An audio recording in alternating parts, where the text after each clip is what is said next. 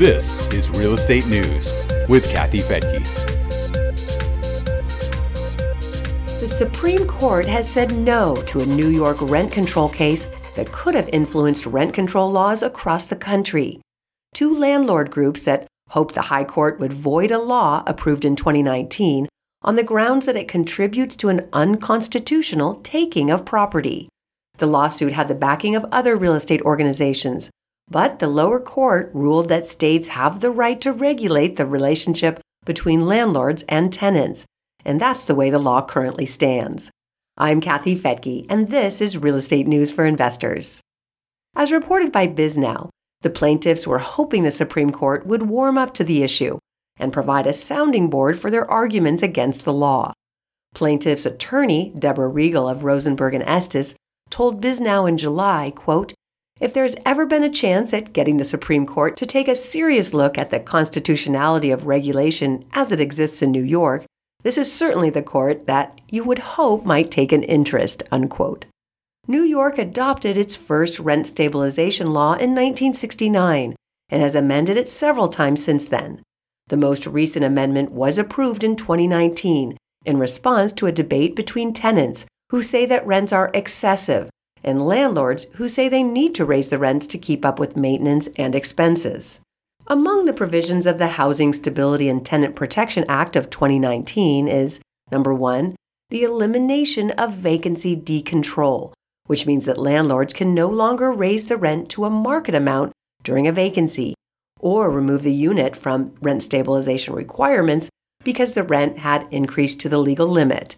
2, the elimination of a 20% vacancy bonus, which applied to rent-stabilized units, apparently to help landlords with tenant turnover. 3, the use of preferential rent to calculate an increase, which means that landlords charging less than the legal rent regulated must continue to use the lower preferential rate, multiplied by 1.5%. That's for a 1-year lease. For a 2-year lease, it would be 2.5%. And finally, significant new limits to the amount that landlords can add to the rent for major improvements and repairs. Those key provisions were listed on a New York website. As BizNow reports, other provisions include limits on application fees, late fees, and security deposits, along with a tighter timeline for the return of security deposits, and a ban on the disqualification of an applicant based on a court case with a previous landlord.